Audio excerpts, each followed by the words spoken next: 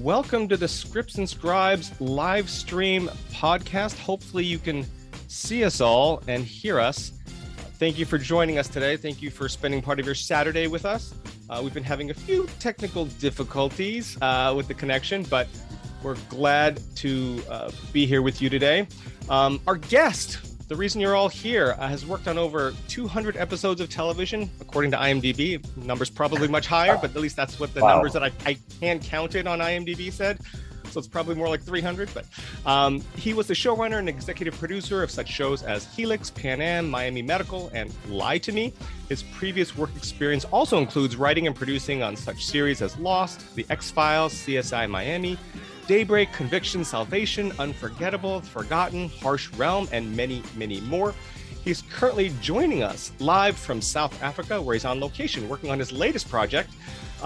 He is the co-showrunner and executive producer of the upcoming live-action Netflix series, One Piece, based on the long-running and massively popular Japanese manga series by the same name, One Piece.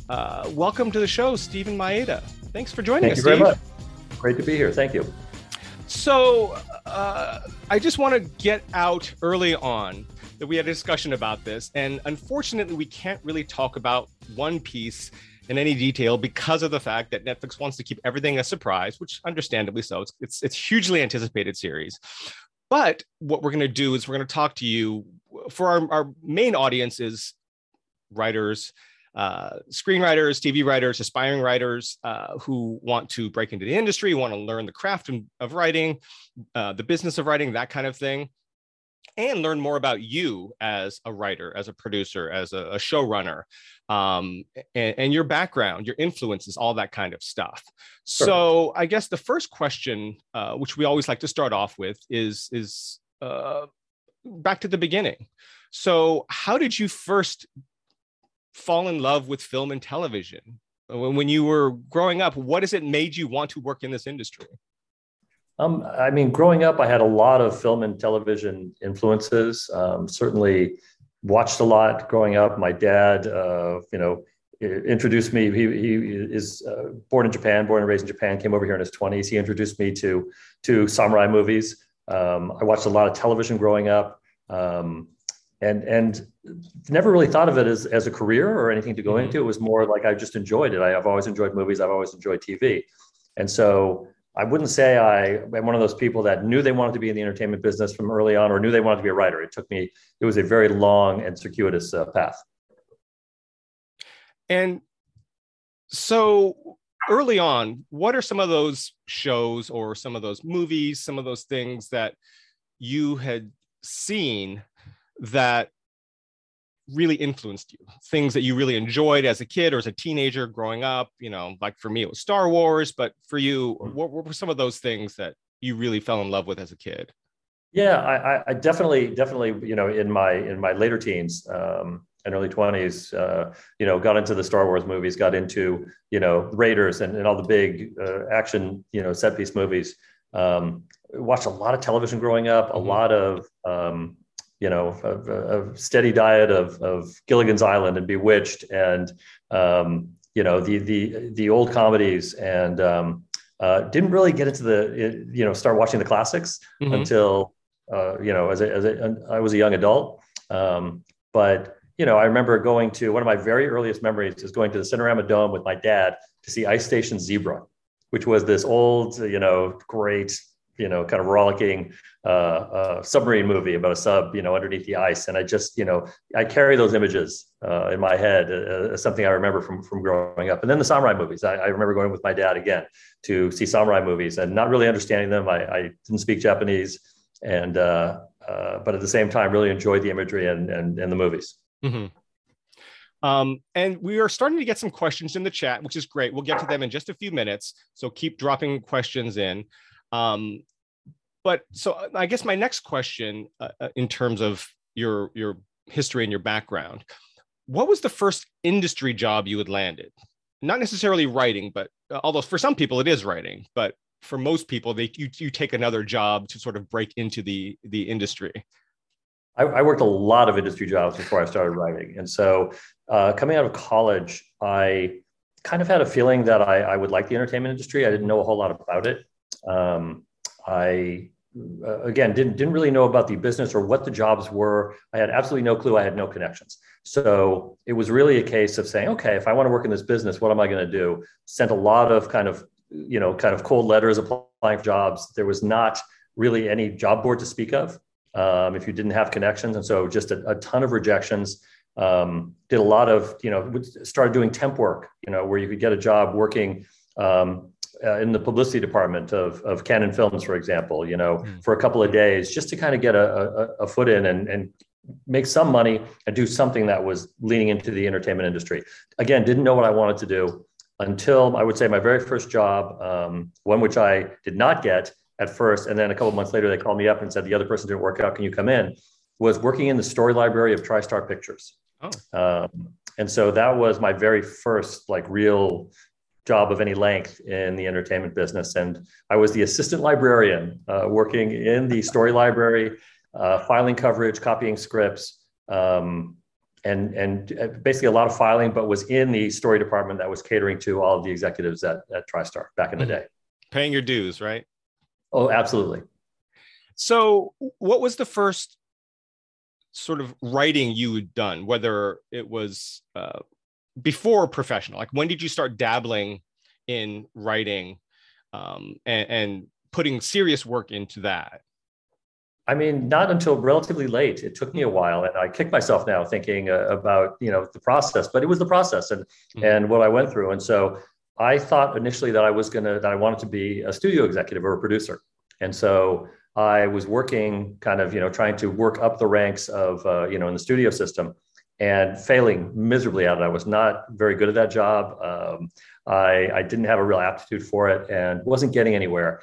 And, worked as an assistant, worked in the library, the story library, started working as a reader. And that was a job that enabled me to, make my own hours, reading scripts. I did that for a couple of years while I was trying to figure out what the hell I was going to do. And in the process, probably read around 2,000 scripts, which, you're reading 2 to 3 a day and a novel every once in a while and writing coverage on them. And so that was sort of the trenches of really kind of figuring out what made a good script and what made a bad script. And again, just, I was learning as I went and made as many mistakes as I made right calls.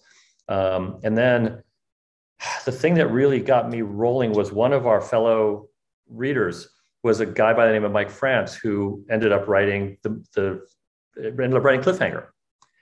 And I remember being just so pleased for him and so shocked and talking to him and saying, Mike, this is so cool. I had no idea you knew how to mountain climb. And, because I read his script. And he's like, oh, I don't. I just researched that. I went to the library and looked it all up. And I was like, really? That's, and from that point, I was like, well, maybe I can do this. If I'm not going anywhere in the executive ranks, maybe this is something I can do. And it was really late. I mean, it took me, 5 to 6 years of kind of toiling in the development trenches and not getting anywhere before I finally said, you know what, I'm going to have to do something different if I want to make anything out of this as a career. Mm-hmm.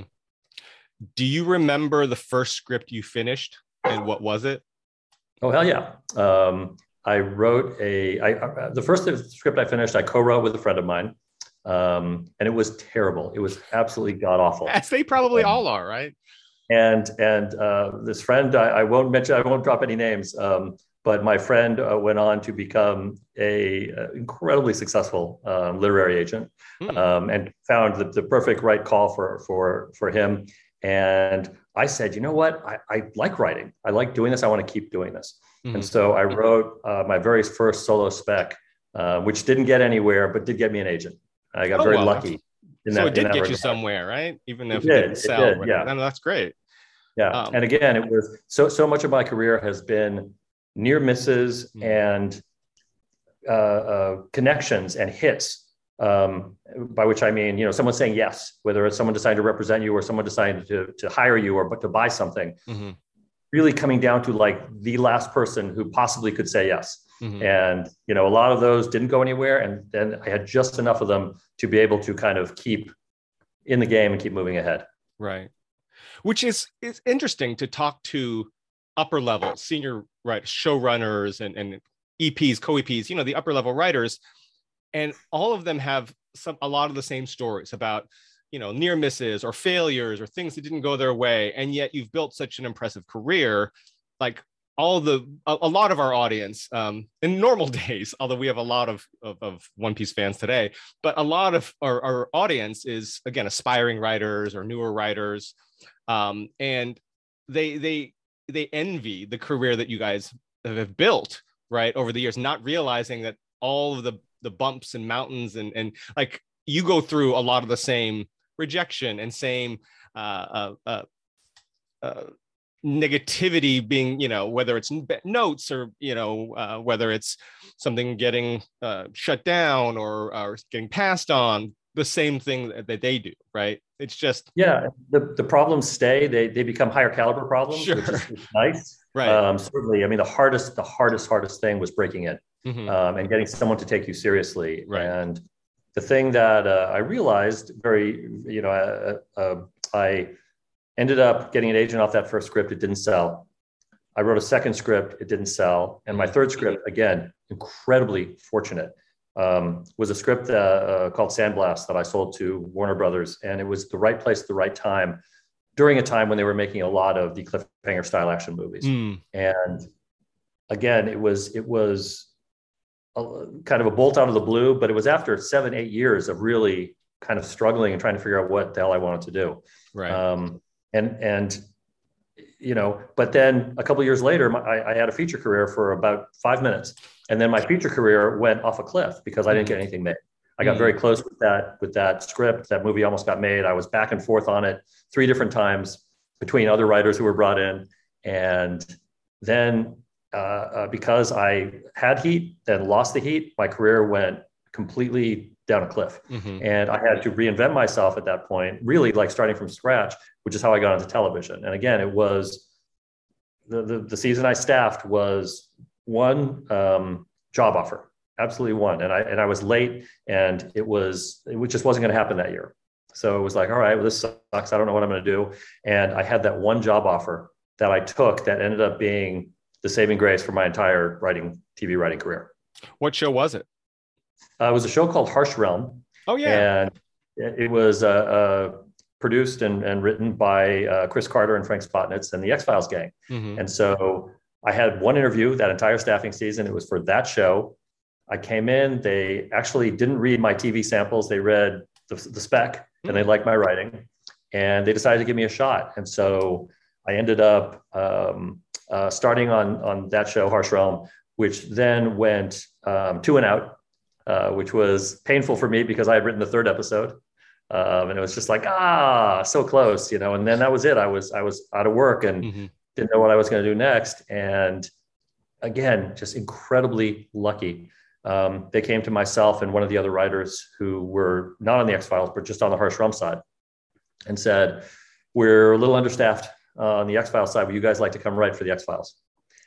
And it was like, would we? Right. Are you kidding? So that was an incredibly, getting the job in the first place was an incredibly lucky break. And then that happening was an incredibly lucky break. And that was my first real entry into making television. It was season 7. So they were a well-oiled machine at that point.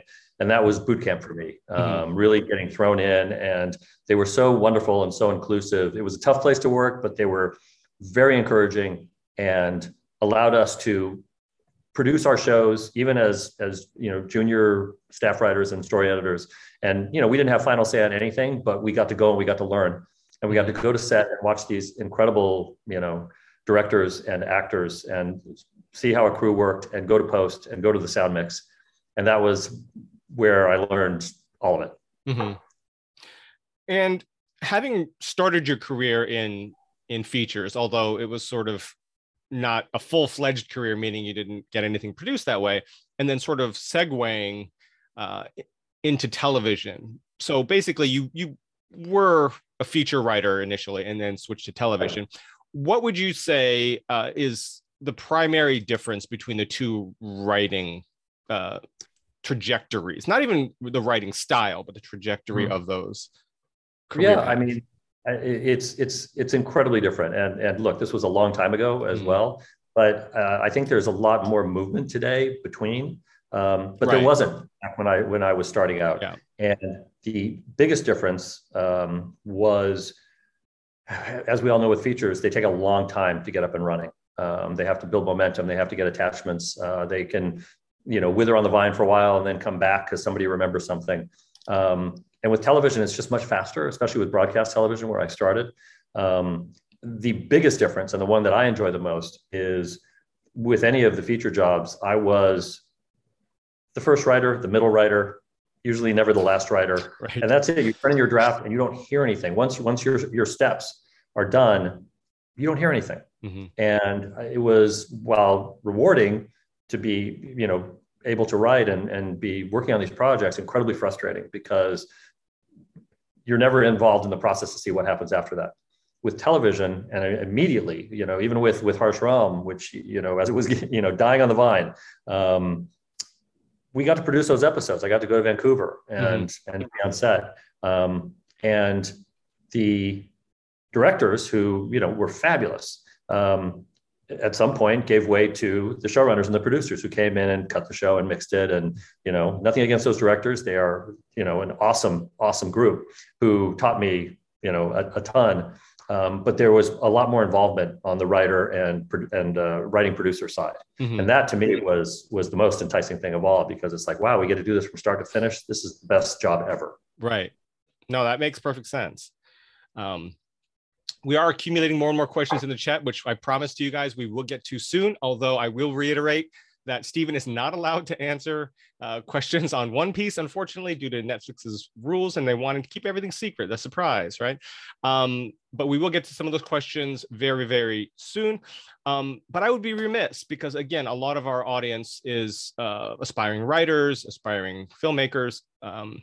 So I wanted to ask you, as a showrunner, having, show run multiple shows, multiple seasons, what are some pieces of advice or some tips that you have for a writer sitting down with a showrunner in that meeting to try to get that job, right? Because once you meet with a writer, at least I've heard from many other showrunners, you've already liked their writing. Otherwise, you wouldn't waste your time meeting with them. Exactly. So how, and without giving any sort of, because there's no trick, I'm sure every showrunner is different. Every show is different.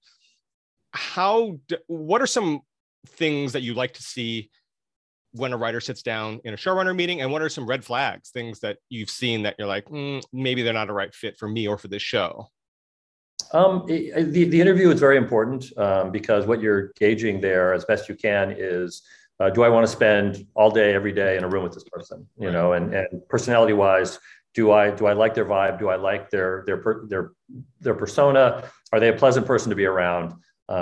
Because I've certainly been on shows where there's unpleasant people to be around. And so that's kind of the first thing. Of course, the biggest thing is the sample. And you want to read something that has an original voice, but also is something that you feel could adapt to your show. And there are writers out there who are very good at their original voice and not so great at being facile and adapting to the voice of the show.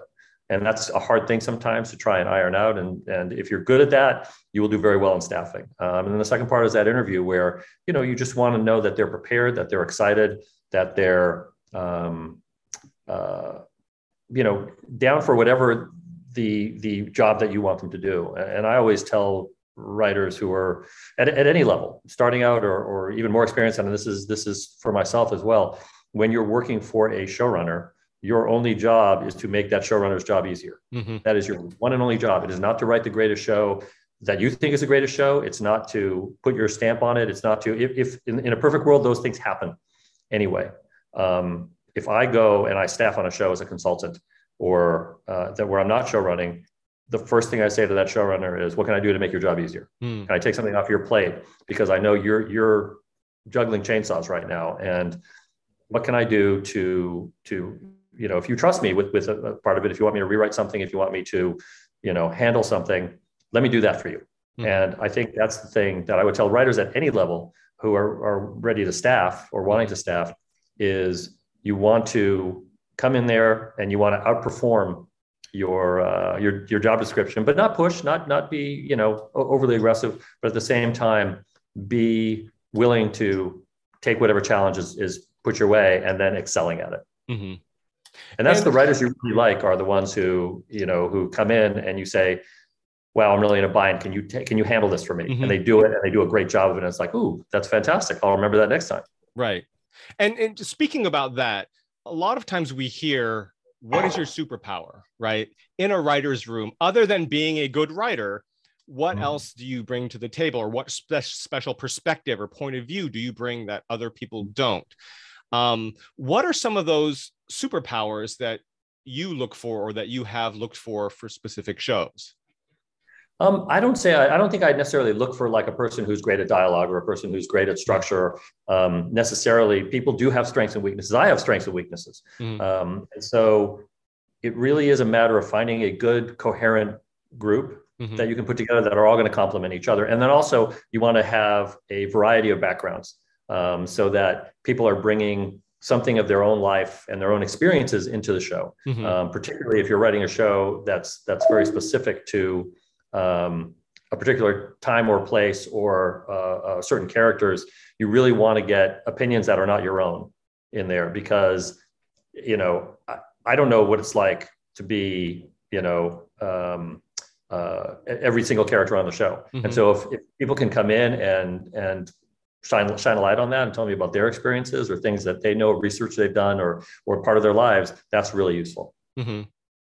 And you had talked about a show or a spec that you had read about mountain climbing, and it's the writer, you're great, must be great, you must love mountain climbing. I didn't know that. And he's like, I don't know anything about it, kind of thing. You did research. With that in mind, when you're doing a show like Pan Am, or you're doing a show like Miami Medical, right? There's definitely a depth of knowledge that is helpful. How when you're staffing a show, how much of that is trying to find individuals that have those specific backgrounds, and how much of it is just finding the right personality, the talented writers, other skill sets, and bringing in a consultant, or using other resources that could fill in the gaps? Like, okay, you weren't a Pan Am stewardess at that time period, that's okay, we can fill in the gaps doing research or consultants. Like, how important is that for some of the shows that you staffed?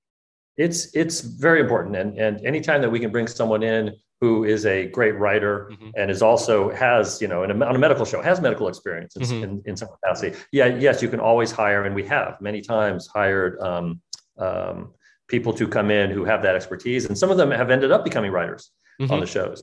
I worked very closely with a woman named Liz Devine on CSI Miami, who was a criminalist in Los Angeles and LA County, and who ended up coming onto the original Recipe Show and then coming onto ours, and was fabulous, and just a wealth of stories because she had lived it. Yeah, I don't know if you know Albert Kim. Sure. Yeah, Albert came on the show before, and he had mentioned that I don't remember the name of the show, the Courtney Cox Show, where she plays a magazine editor. He was brought on because he was a magazine editor, and then he became a writer from that. So that's kind of interesting. I didn't know that. That's really interesting. Yes, you can get your in anywhere. But a lot of it is if you don't have a particular depth of knowledge in an area, you can always research it. And if you're thorough, if you are have an open mind and are interested in doing the work, there's ways to come to those stories as well. Right. Okay, so I wanted to ask you, and I'll probably have a few more questions as we go, but I did want to start to jump into some of these questions that are, again, I will reiterate that Stephen is not allowed to answer one-piece questions, but we'll answer a lot of other questions. Let's see here. There's like a million here. Let's see. I saw one earlier that I thought was interesting, which is, here it is, from Mooney Nice. Well, I guess we can answer this one, maybe. I don't know. It is a semi one piece, and it's asking, will Oda be a producer on the show? I don't know if that's even. No, I can't say anything about one. Okay. Well, yeah. So we can't answer that. I thought it was about a producer. So let's see. apologies. I know everyone wants to hear about it, and I just can't talk about it. Let's see. Someone asked about the difference between storytelling in Japan and the West, but I don't know if you can answer that. Let's see. Okay, I guess this one is okay. From BFH Design, I wonder how much time and research you put into your projects, and what is the hardest project you've done? A huge amount of research, and they're all hard. It's I wouldn't say that any one is harder than any other. Obviously, if you're doing an adaptation, you have source material that you can read and look at and absorb and try to figure out, okay, how is this going to translate into a series that's going to be, depending on what network it's going to be on, 8 episodes or 10 or 13 or 20 plus if you're doing a network procedural. So it's always a lot of time and research, and you just want to get as immersed in it as you can, because that's going to make the stories ring truer, and really bring them to life. And you want to just always be doing your homework. And so anytime that I get into a project, I am researching heavily and trying to talk to people and dig up whatever I can to try and find out, like, what are the kind of interesting corners of that world that, like, ooh, this would make a good story, this would make a moment, a character, something like that. So I would say research is huge. If you like research, this is a great job. And for shows that don't involve things of that nature, I'm trying to think of, like, looking at your particular work history. I guess most of the stuff you've done would probably, whether it's Conviction or Pan Am or Harsh Realm X, would require some sort of research. I guess it's not like a family drama where you may not. I haven't done a lot of those. No. Yeah. But I enjoy getting into worlds. I enjoy getting into okay, here's a group of people who do this, or this is about this event that happened to this person. Here's the extraordinary thing that happened to this ordinary person. And it's always just about what appeals to you. It's like deciding what you're going to watch. If you're scrolling through and trying to figure out what you're going to watch, it's the same with looking for original material that you want to adapt, or original ideas. And I still love an original idea, versus or not versus, but trying to figure out what are the things that are going to attract me to this. Why do I want to spend a couple months or years of my life working on this project? Is there something about it that I think is really cool, and this is a story that needs to come to life? Right. And it better be something compelling in whatever way, whether it's a character or again, a world or a particular story that you want to tell, because there's so many ups and downs and so many opportunities for it to go south, and you will be the one sitting there, going, oh, why did I take this on? No, I remember why, because I love this about it. Right. Yeah, I mean, I think that's something that a lot of newer writers either take too much to heart. Like, I only want to write on things that I completely, absolutely, am 100% passionate about, or I'll take anything. I don't care if I hate the thing, I'll just do it.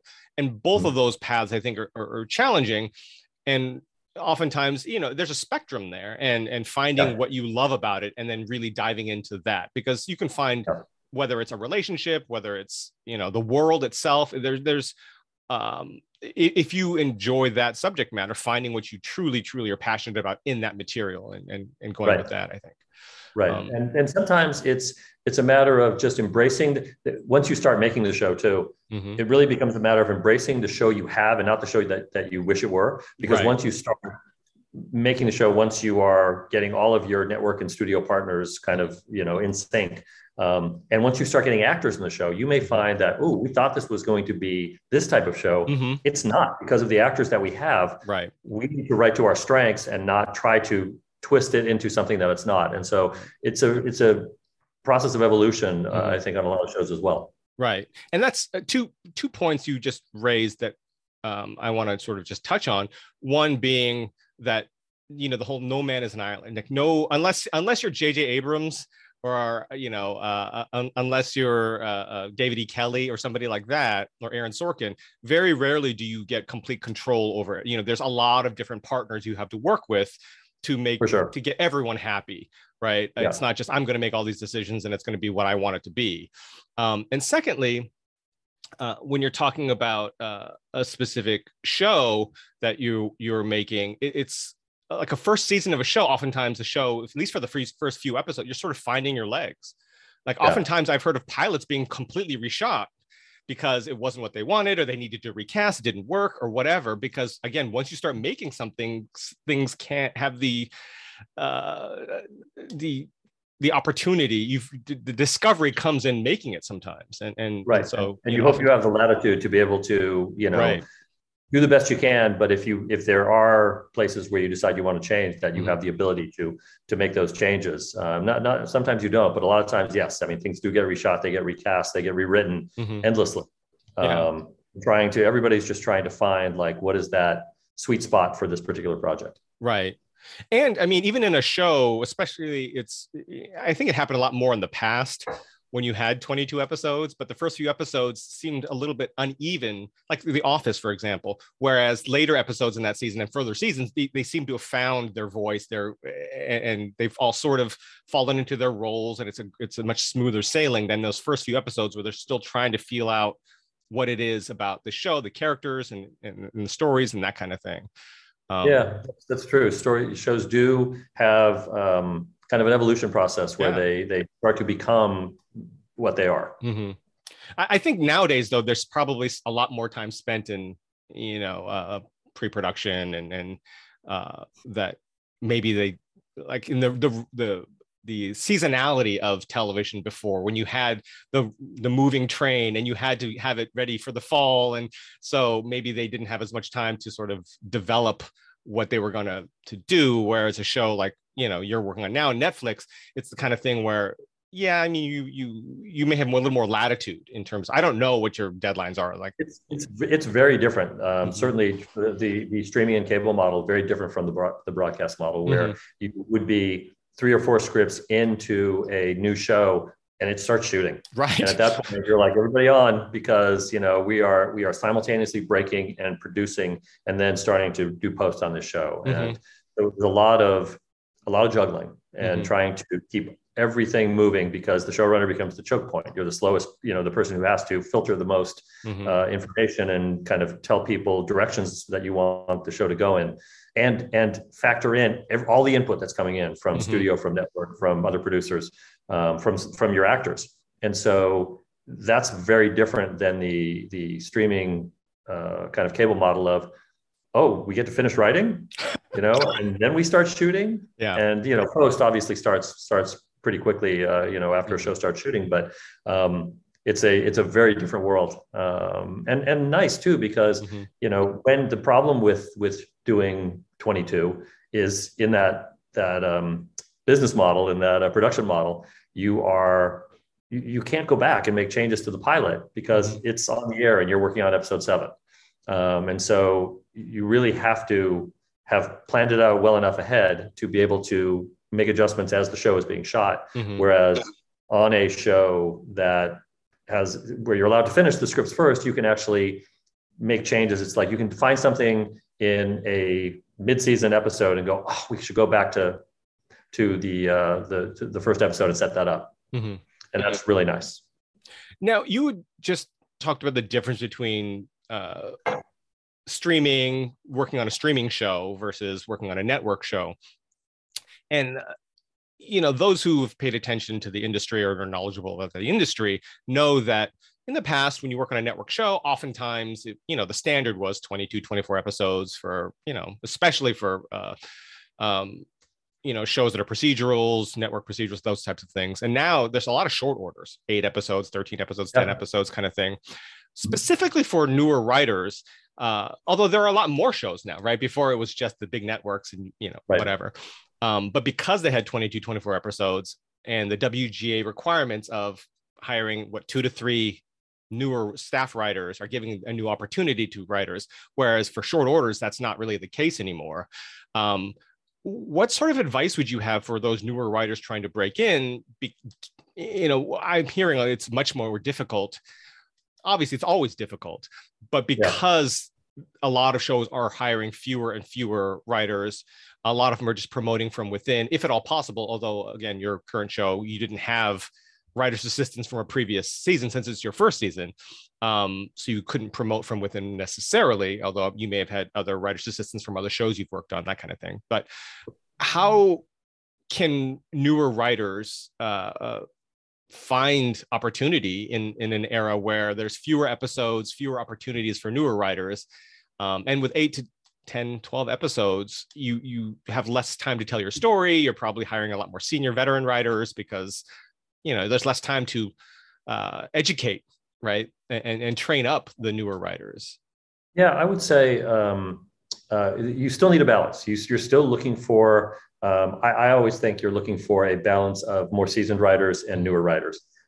Because also the first time that I staffed that I hired a writing staff was such an interesting exercise, because you have a certain amount of money and it's like, find your staff. And they usually want you to have a strong number two. So you're doing that first and trying to find someone who, is going to be a good fit with you, or one or two of those people. And then you're trying to also just kind of cobble together something that fits within your numbers, that also is going to be hopefully diverse, that's going to have, writers of all stripes and all ethnicities and all genders, and just trying to find a well-balanced group. And it's gotten a lot better in that regard.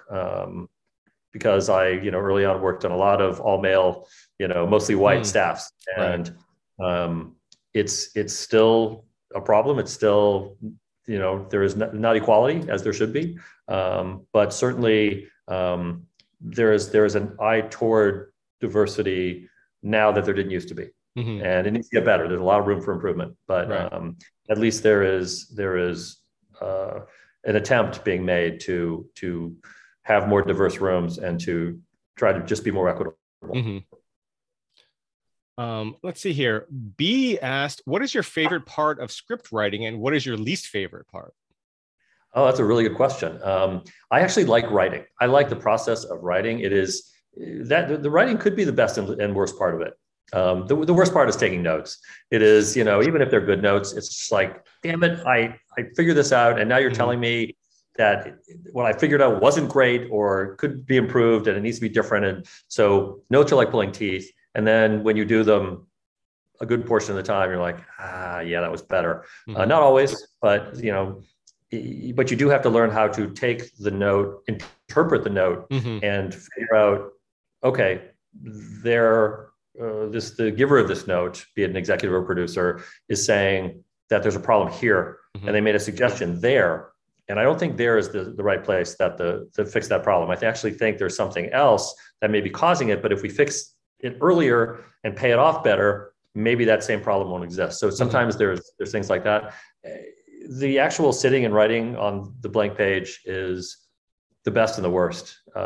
We've all, if you've ever tried to write a script, you sit there and you stare at it, and a million reasons why you can't do it, or why you don't want to finish, or why there are other things to do. But there's something about playing with the words and getting them on the page in the right way, so that you are creating emotion on the page. Whether that's I'm scared, I'm crying, I'm happy, I'm laughing. It's the hardest and the best, because when you do accomplish something, and you, especially, reading a script and being happy with it is one thing. Seeing actors perform that and going, oh my God, we hit something there. We gave them a platform to stand on, and then they took it a step further, and wow, what a moment, That's, I think, the most rewarding, is to see it come to life, to see the house built that you drew the plans for, and go, wow, that's a wonderful room. That's going to be fantastic. It's a great moment. It's a great episode. Right. And then the least favorite part is just, it's the struggle. It is a struggle. I'm never one of those writers who, it was easy for. It's always like pulling teeth. Right. In terms of the career-wise and the industry-wise, right? Not the writing itself, or was the writing itself difficult? Writing itself is hard. Yeah, it's tough. Yeah, no, it is hard. Yeah. Tough to do it well. And then the business side of it is a whole other ball of, eels and coat hangers. The business part, it is very rewarding, and you meet a lot of great people, and absolutely punishing. And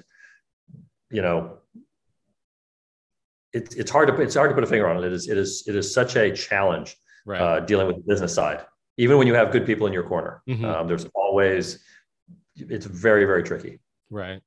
There's a quote. I don't know if I'm just going to paraphrase because I don't remember it exactly. I don't remember who said it, but it was a famous writer that said, writing is not that hard. You just cut open a vein and bleed. Yeah. Right?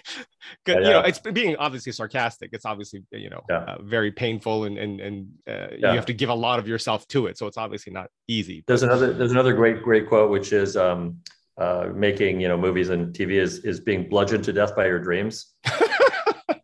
Which I've always loved, right? Because you get so invested in these stories, and then the push and pull of the various forces that it takes to get something made. Right. It never ends up being exactly the way you thought it was going to be. Sometimes better, sometimes worse, and always painful. Here's another question that maybe you can answer in a general sense. I've had this question asked to other writers who have adapted material, specifically comics, because they're different mediums, right? But Cersei DM asks, how different is it to adapt a manga or comic compared to adapting a novel or creating an entirely new story? Again, things like in comics, you have thought bubbles, right? Whereas in live action, you don't, right? There's no such a thing. You can have narration and voiceover, but So how different is it? I would say that the difference between a novel and a graphic novel or a comic of any sort is, for me, is some comic creators are very cinematic. And so they will actually give you wonderful cinematic frames that you can think about when you're, whereas when you're reading a novel or a short story or something like that, you're seeing it in your head as you read, and you're trying to figure out, okay, is this part of the story I want to use? It's all kind of trying to figure out structure as well. Right. So that's the main difference, is you have something to look at that is, and with good, comic artists, you have wonderful frames to look at, and so you may want to copy that style, you may not want to, but there's definitely, you have a visual component to it. Right. Which is really nice. That being said, adapting a novel is tremendous fun. Right. Or a short story, even because a short story can give you kind of the pieces of something that work in a short story format. And then it's up to you to say, okay, but how do I blow this up into, 8, 10, 13 episodes or several seasons of a show? Right. I think the medium is changing in that, you now have shows that can have, kind of a long run of 5, 6, 7 years. You have movies that are, 2 hours long. But then you also have limited series that are, a single season. It's like a very long movie. Right. Not meant to go past that. And so there's just some very interesting kind of forms that are, coming up in our world that make it a lot of fun. And when you are looking at source material, at IPs, it's like, okay, what is this really? What does this want to be? Does this want to be a movie? Does it feel like it's something that is going to have those legs for 2 hours, or is it something that feels like it could be a single season, or is it something that feels like it could have multiple seasons? Right. Which in the past, I'd known that when you walked in and you pitched a TV series, it's like they want to see how long it could run for, right? Is this just a one series thing? Well, we're not interested in that. We want to make, do you have 2, 3, 4, 5 series? This has that potential to run that long, because if we're going to put the money in developing it, that's what we want. But now, and studios wanted 100 episodes or 80 episodes to get syndication. It's still the case in broadcast, but the world has changed. Right. With streaming and all that stuff. So that's really interesting. Let's see here. Cersei DM also asks, what kind of projects would you like to work on in the future? So after your current gig is Sure. I love genre projects. I love science fiction. I love fantasy. I am a latecomer to anime. I kind of grew up on some of the old school anime, Osamu Tezuka and folks like that. But I love it. And I would like to look at more anime projects because I think there's a really wonderful world out there that is just kind of getting rolling. And of course, not everything needs to be adapted for live action, but I think that there's some really wonderful properties out there as far as that. And then, I'm always a fan of original ideas. It's like, if I can come up with, you always have, if you've been doing this long enough, a folder full of documents of half-baked ideas. That's like, hey, what if this thing, what if I had, combined these two ideas, or what if there was this character and this thing happened to them? And it's like, I wonder if there's any place to go from there, because that's how it starts for a lot of people, is you just have the kernel of something, whether it's a visual or a concept or a character that you want to see. And it's like, yeah, but what's that show? And sometimes if you sit on these things long enough, someone will come out with the cooler version of what you couldn't figure out and think of. Right. And you're like, that's it. That's the one that, that I couldn't quite figure out. And they got it, So yeah, I just love sci-fi. I love fantasy. I love supernatural. I have from, my very first jobs, and I've worked outside of those realms as well, but those are my favorites. Now, are there any anime, manga, comic books, video games that you're a particular fan of that, one day I think this would be a great show or great movie? Is there anything that comes to mind offhand? I mean, yes, there's a bunch. I don't want to go into, into detail on that, but there are a lot of great properties out there. Again, every manga, every anime does not need to become a live action. But that being said, I think when you find the right property and you're able to make it come to life in a way, I think that it'd be a wonderful. It's not meant to replace or to go one up on the manga or the anime. It's really like, here is another interpretation of this, which could be cool. And that's what the kind of stuff that I'm thinking about looking down the road. Would you ever write a comic book, or for a different medium of some kind? I'm not saying for One Piece in general, just you in general. Like, Kevin Smith writes comic books, right? He doesn't have to. He just does it because he loves it, but it is a different medium, right? It is completely different.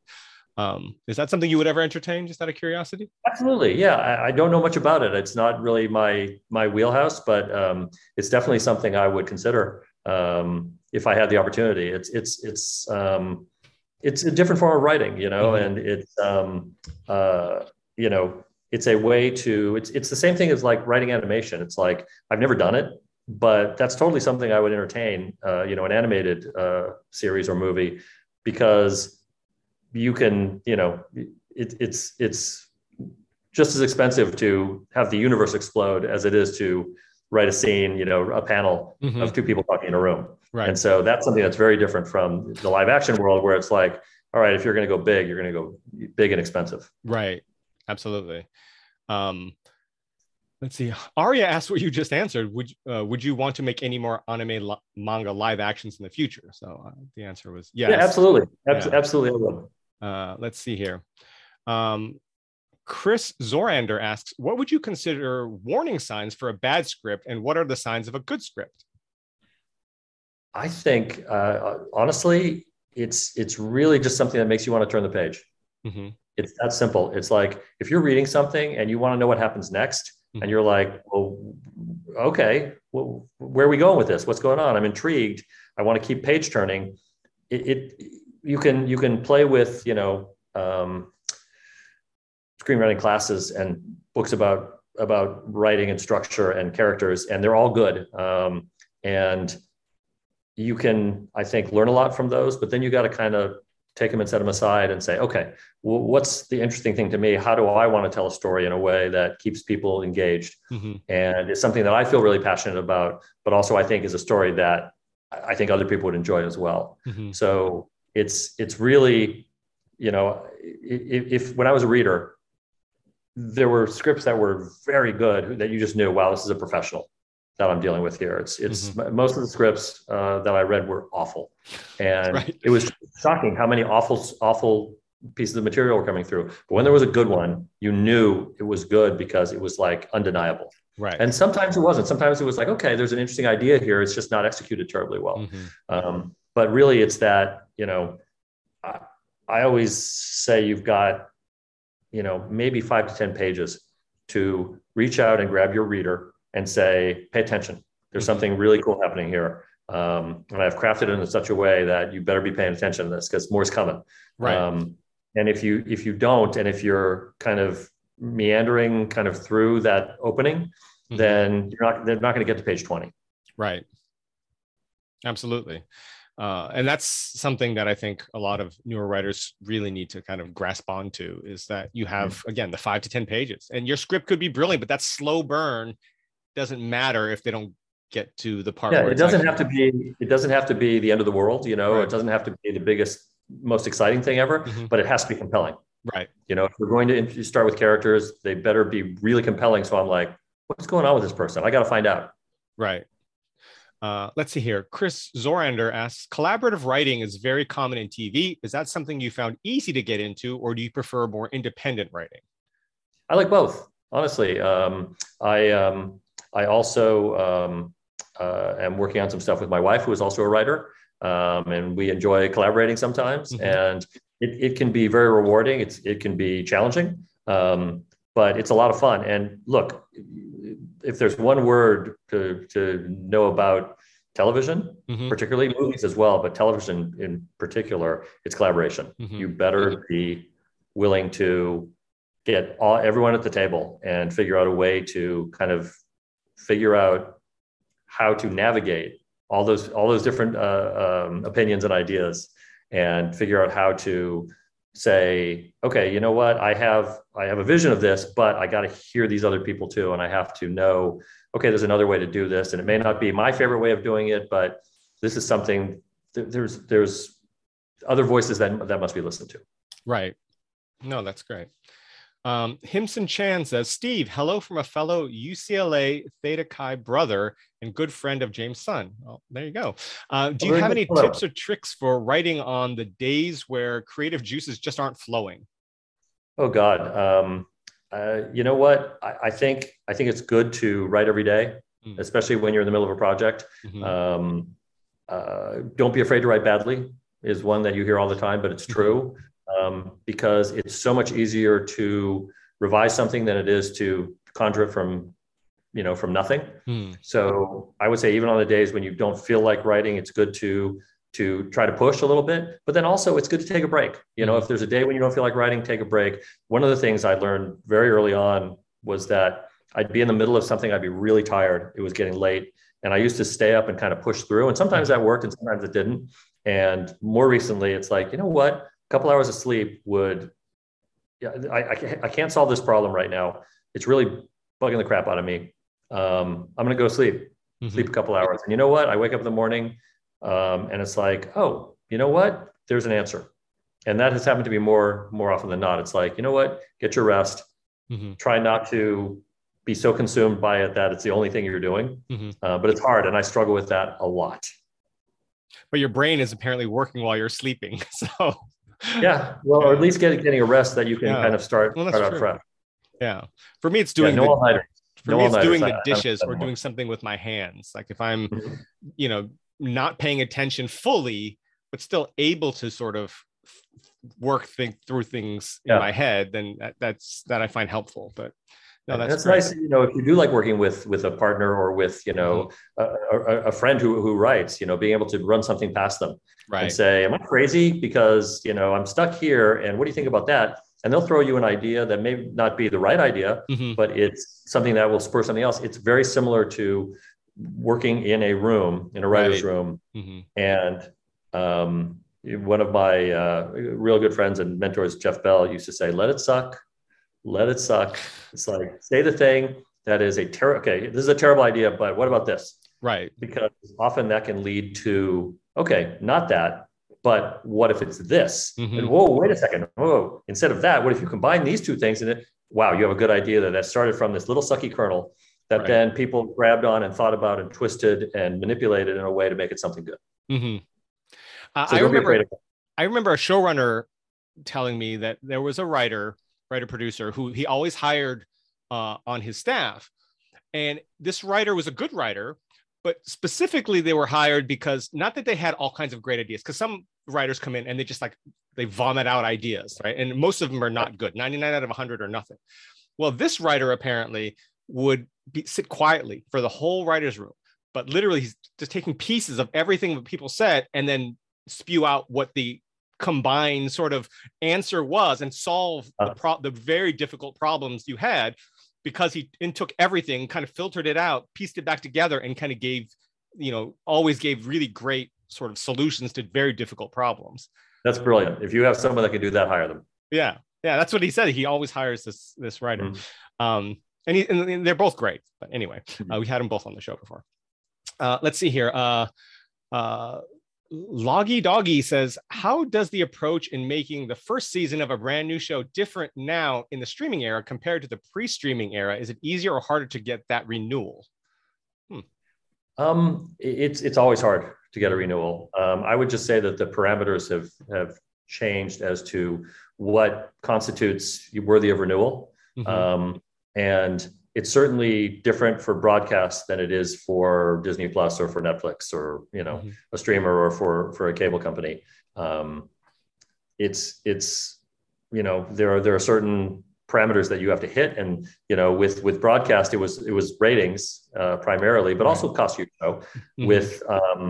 With streamers, it's a little more murky, as far as, obviously you want as many people as possible to watch the show. You want that audience to come in and really love it and gravitate toward it and want to see the next episode. Right. And it's, you want people to be pulled through in an individual episode, but then when you get to the end of that episode, you want them also pulled through into the next one so they keep watching. Let's see here. Nickel Hug says, how could a young writer find the courage to send the script out into the world and wait for it to be judged? That is something I think we all struggle with, because believe me, people are going to judge your script, and you have to be a little crazy and a little fearless, right? Because who would believe that they could actually do this? There's too many people trying for too few jobs, and you have to kind of be a little bit insane to say, you know what, this is something I really want to do. I believe in this. I believe in myself, and I can do this. And then when I'm told no 100 times, I'm gonna, that hurts. Ouch. It sucks. No one loved my baby. They thought my baby was ugly, but I'm gonna sit down and write something else because I think that I can do this, and I really want to just keep pushing. And it's a combination of a lot of drive and effort, some talent. The more the better, but some talent is better than none, obviously. And being able to stick it out long enough to get lucky. Right.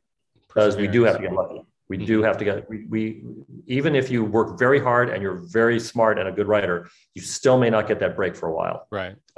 And you have to be able to kind of stick it out kind of mentally and emotionally and financially to be able to say, when the ring comes around, the brass ring comes around and I can grab it, I want to be ready for that. And it's the ability to stay in the game that is so important, and it's hard.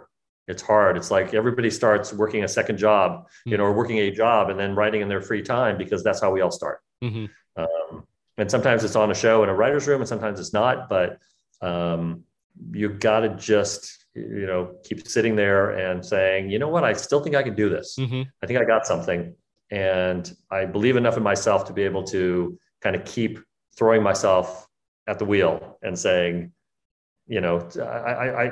all I need is a chance. I need an opportunity. And with me, it took a long time. I didn't write that long before I had some success. Again, I was very lucky in that regard, but I certainly worked for a long time before I got it in my head to start writing and to try and do that. And there have been a lot more failures than successes for sure.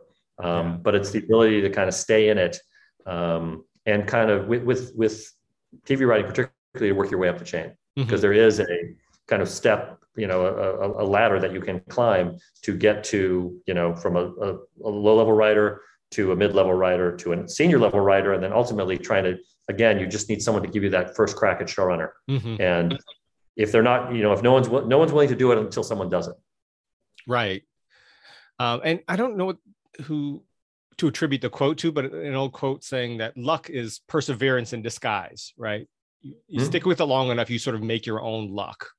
You can, absolutely. It's no guarantee though. That's the thing that's so about it is you can, go at it for years and years and years and just not get lucky. And that's the hard part about it. And you just have to have you have to suspend the negativity and say, you know what, I'm just going to, I refuse to hear the answer no. I'm going to, you may have said no to that one, but I've got this other idea that I think is going to be great that I'm going to write or pitch or, get out there into the world and hope that someone, and all it takes, and this is something that was said to me a long time ago.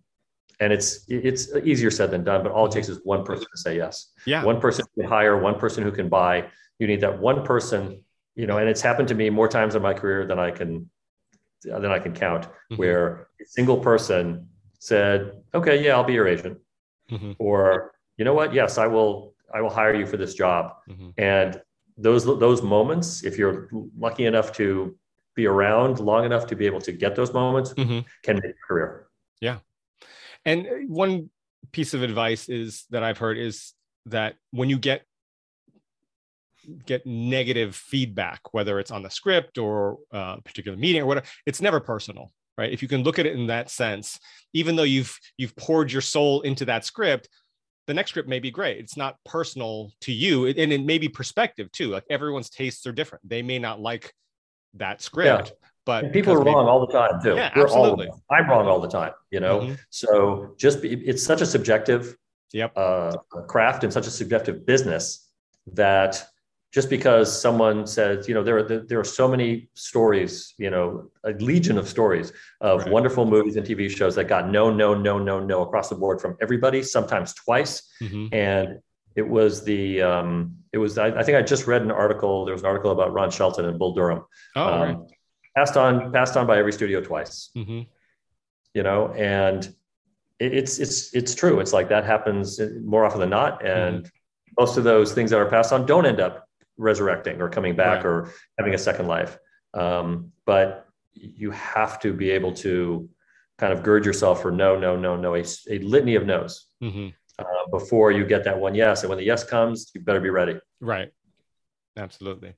So there are a substantial amount of additional questions, but I know we've gone a little over an hour. I don't know what your hard out is. If you are able to take a few more questions or if you've got to run. A few more questions. Okay.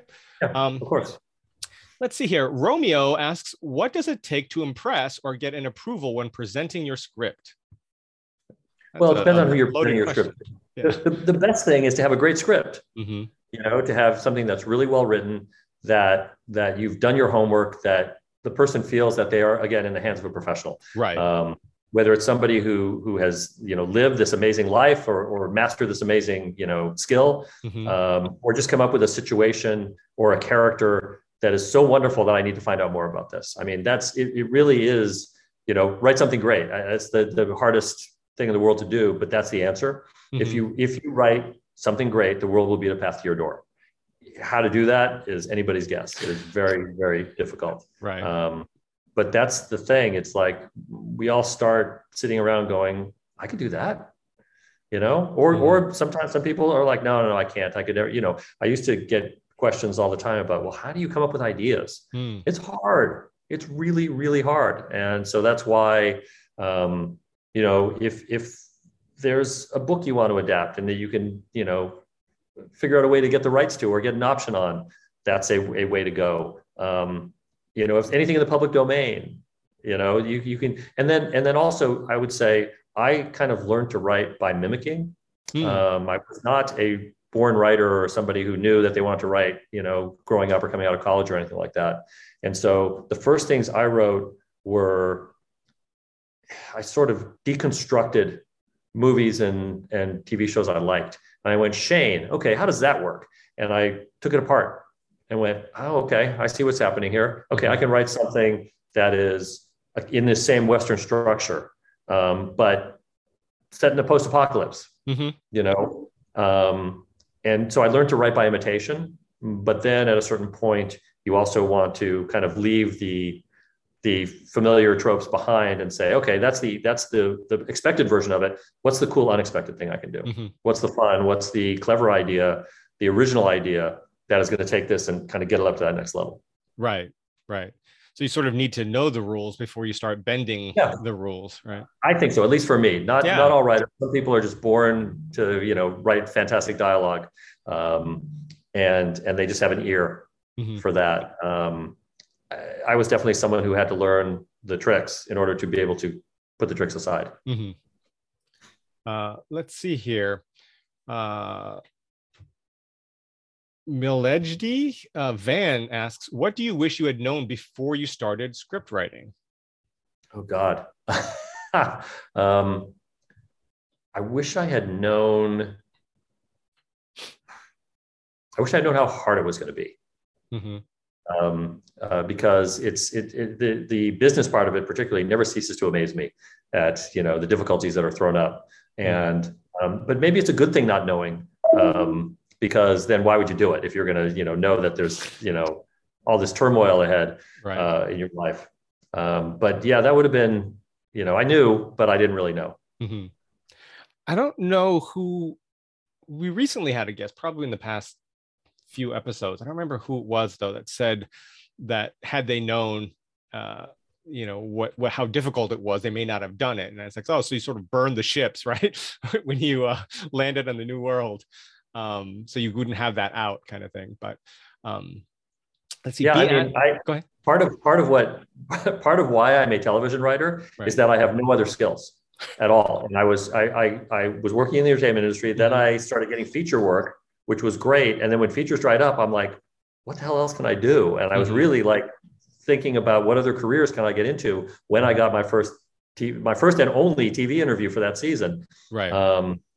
And it was like, if you're smart and you have that backup plan, and you're like, oh, I can go back to being a lawyer or a doctor or a, business consultant or whatever it is, chances are at a certain point, it's going to get so tough that you're going to go, you know what, screw this. I'm going to go back and have a little more of a sure thing. Right. But there's something, I'm not suggesting anybody burn the bridges and say, this is it. I'm succeeding in this or nothing. But there is part of that desperation that keeps you going.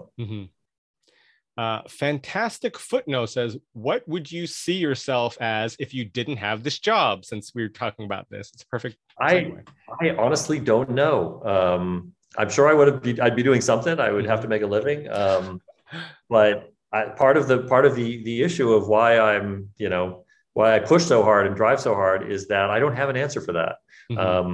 I never wanted to take a more traditional route. This was a kind of a crazy one. And I thought, I was going to, kind of be a producer or a development executive.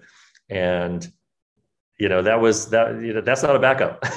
If you're not on that path, continually and kind of staying with all those connections and doing that job full time, you can't fall back on that. It's not like you can say, oh, well, that's my safety net.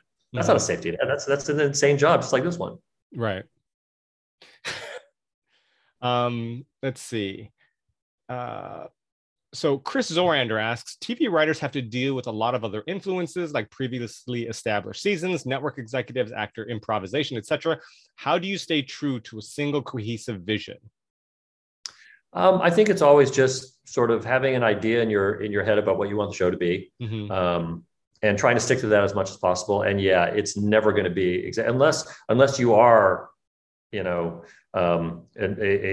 top tier, A-list writer, showrunner, you're not going to get everything you want. And even there, I imagine there are things they don't get what they want.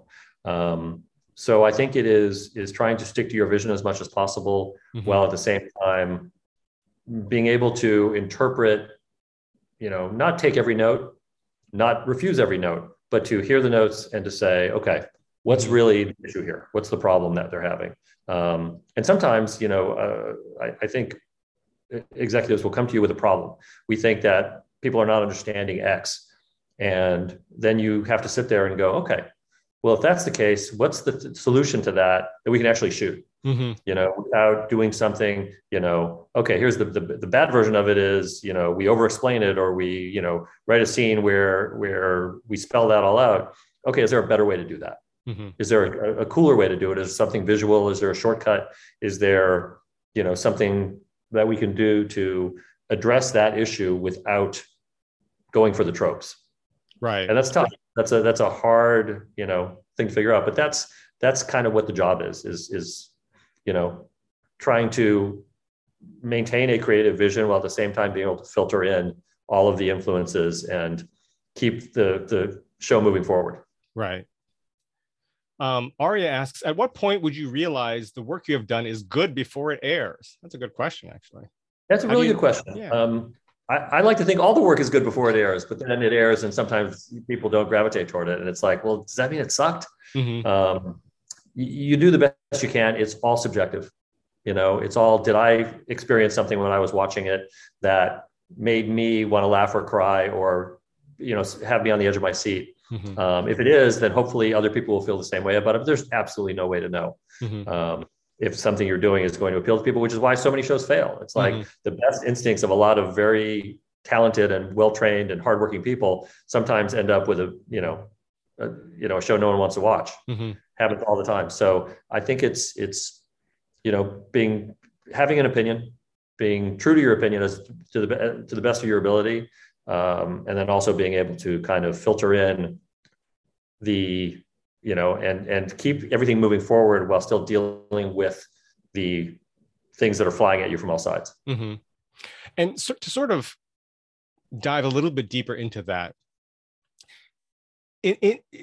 staying away from like the public response, like if it does really well in the ratings or, you know, gets a second season, all that kind of stuff based on viewership or whatever.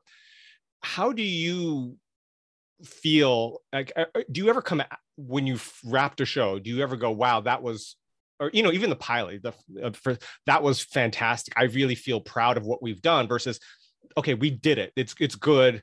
We're, you know, based on, you know, because there's so many things you're juggling, whether it's, you know, the network or whether it's, you know, other forces, the lead actor wanting to do this or that, or having too much influence, or so that are there any times where you just feel extra proud versus other times? I'm not going to ask you about a specific show. I'm just saying, or is it the kind of thing where you're so lost in the weeds that you gauge the response on those that view it, you know, even before it goes out to the public, whether it's the network executive saying this is fantastic, or the star saying, you know what, Steve, I love this. Thank you for letting me be part. Is it other people's responses, or do you actually have that vibe of, okay, this is something special? You get a sense of it. I think yourself, and you're not always right, but you know, you watch something and go, wow, okay, I think I'm really proud of that. Right. You know, and sometimes it is other people telling you, and look, it's all, you know, when people like a show you're on or that you're working on, it's very validating. So it's always a nice thing to hear. Look, the show continuing to run, you know, whatever show you're on, getting another season is very validating, obviously. I think that when I watch a show, though, even if there are moments that I'm extremely, extremely proud of, you know, and like, wow, we really nailed that scene and the actors brought it up a level. And when I watch a show, especially because I've spent so much time with every episode, I mean, really months, watch, you know, and being on, if you're on set for your episode as well, you know, taking it from conception to, you know, okay, we're going to make this, to then being on set and shooting it, to cutting it, to doing all the mixes and VFX and the final, you know, post-production process. So it really is like, okay, you're looking at months or years of my life here that I've spent in each one of these episodes. And a lot of times for me, the only thing I can still be very proud of an episode or of a series, but the only thing I see are the holes. And I know that there's a moment when I was on set and I went, should I say something here? It's okay. And I'm like, damn it. You know, I should have said something, because it would have been better if I had given that note, or we didn't quite nail that. We didn't have the footage for it. We didn't, you know, we tried, but that moment could have been so much better if only we had done this. And you just remember the places where you're just like, damn it. Got close on that one. That being said, you know, it's a little, you know, being a little self-critical, but it's always the holes that that I see when I watch an episode, even though if I'm very proud of it. Right. And now having much more experience than you did maybe the first time you were a showrunner, or even when you were a writer producer, but you were on set for your episode, are there fewer times where you'll keep your mouth shut when you see things like that? Absolutely yes. Absolutely yes. Yes. I have made a pact with myself. It's like, all right, this may be an uncomfortable thing to talk about, but hey, can we do it this way? Can we try this? Right. Can we ask it? And if you're on set, if it's a set thing, it's very respectful. You go to the director and you say, hey, can we get one where we try it this way? And then if they disagree with you, you talk it out and try to come to some kind of an understanding. Or the directors are very open to, hearing that and to trying something. And sometimes it works out and sometimes it doesn't. Sometimes it's about talking to the actor, but always kind of respectfully through the director, wherever possible. And other bits, sometimes it's something you didn't get right in script. And it's just like, that line sounded so good in my head. Right. I remember this, one of my very first experiences in casting. I had written a scene that was being used for casting. This was during the X-Files. And then I got to go to casting and watch the actors come in and audition for it. And this was before Cast It. And so everything was in person. And I remember watching it and going, wow, that sounded a lot better in my head. Really, it was just like hearing the actual actors reading it and going, I got to rewrite the scene because what it was sounding in my head, the way it sounded in my head was not what is coming out on screen or coming out when I hear a human being reading it. Right. And that's part of the learning process, and why it's good to be so kind of deeply enmeshed in a show is you get to know what your actors are good at and what they need a little help with. And sometimes it's certain words or certain phrases or certain emotions and things like that. And, you write to, that's the nice thing about having a show that runs for a little while is you get to start writing to your actors. Right.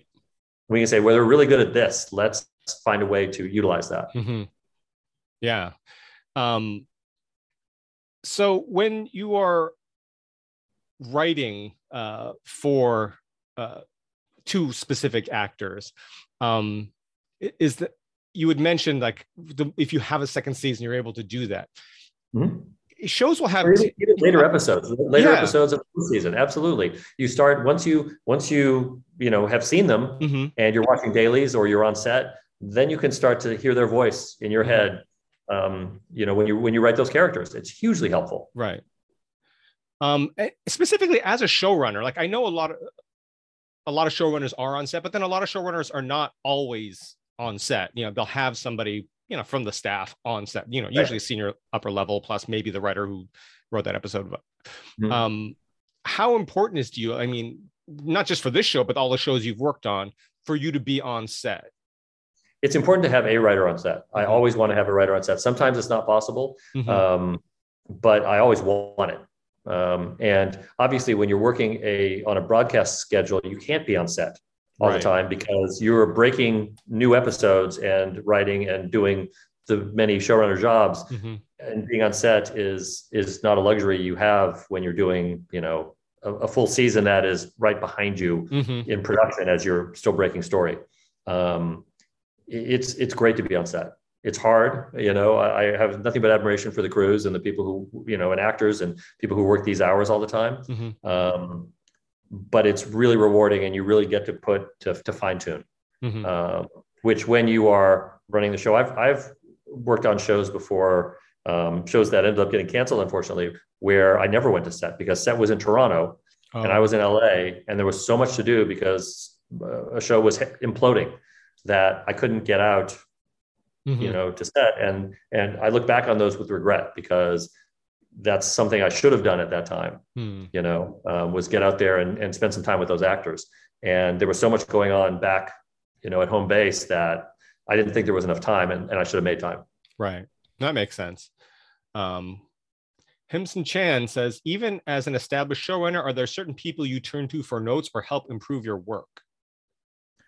Yeah, I mean, there are friends and, representatives, agents and managers and people who will read something to you and give you an honest opinion. It's got to be people you trust. And yeah, I mean, my wife and I exchange everything. that we write with original material, particularly, or a new pilot, or something like that. If it's not something we're working on together, we talk about it a lot. So it's nice to have a person that you can rely on to kind of go back and forth with, and we'll give you an honest opinion, and someone who's not afraid to say, you know what, I think you could do better. That's a hard thing to hear. Yeah. Romeo says, has there been a script scene, so a scene you wrote in a script, to film transition to where you shot it, that stumped you, or maybe stumped you? Like, this scene might not work or isn't translating well. If yes, how did you work around that?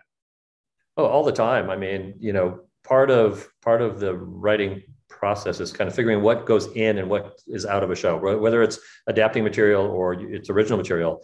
Do we really need this scene? If we don't, let's not put it in, because for the most part, scenes that you're writing should be important toward advancing your story, advancing your character development, moving a story arc along. And if it's something that you can do without, sometimes there's something you can do that's off the spine of your story, but it's such a wonderful moment that you want to have it in the show. And it may be one of the things that it's remembered for. Right. But yeah, it's always about trying to figure out, like, what's the best way to get from point A to point B? And what's the most kind of fun, entertaining, scary, comedic, dramatic, path to get you there.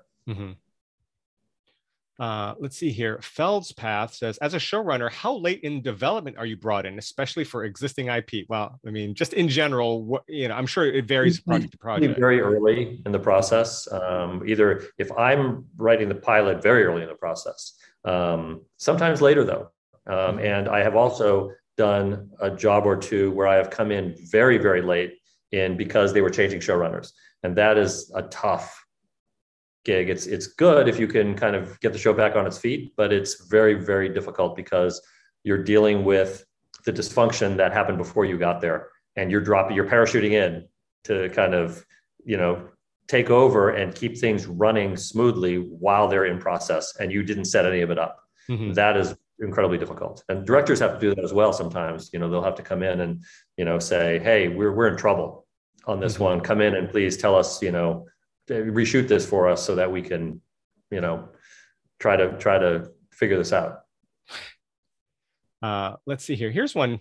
Now, this is maybe sort of one of those questions that's digging a little bit, although I'm going to throw it out there anyway, just see where it sticks. It says, how does one evaluate if you should do CGI for a character or use a high quality puppet like the Netflix show, The Dark Crystal?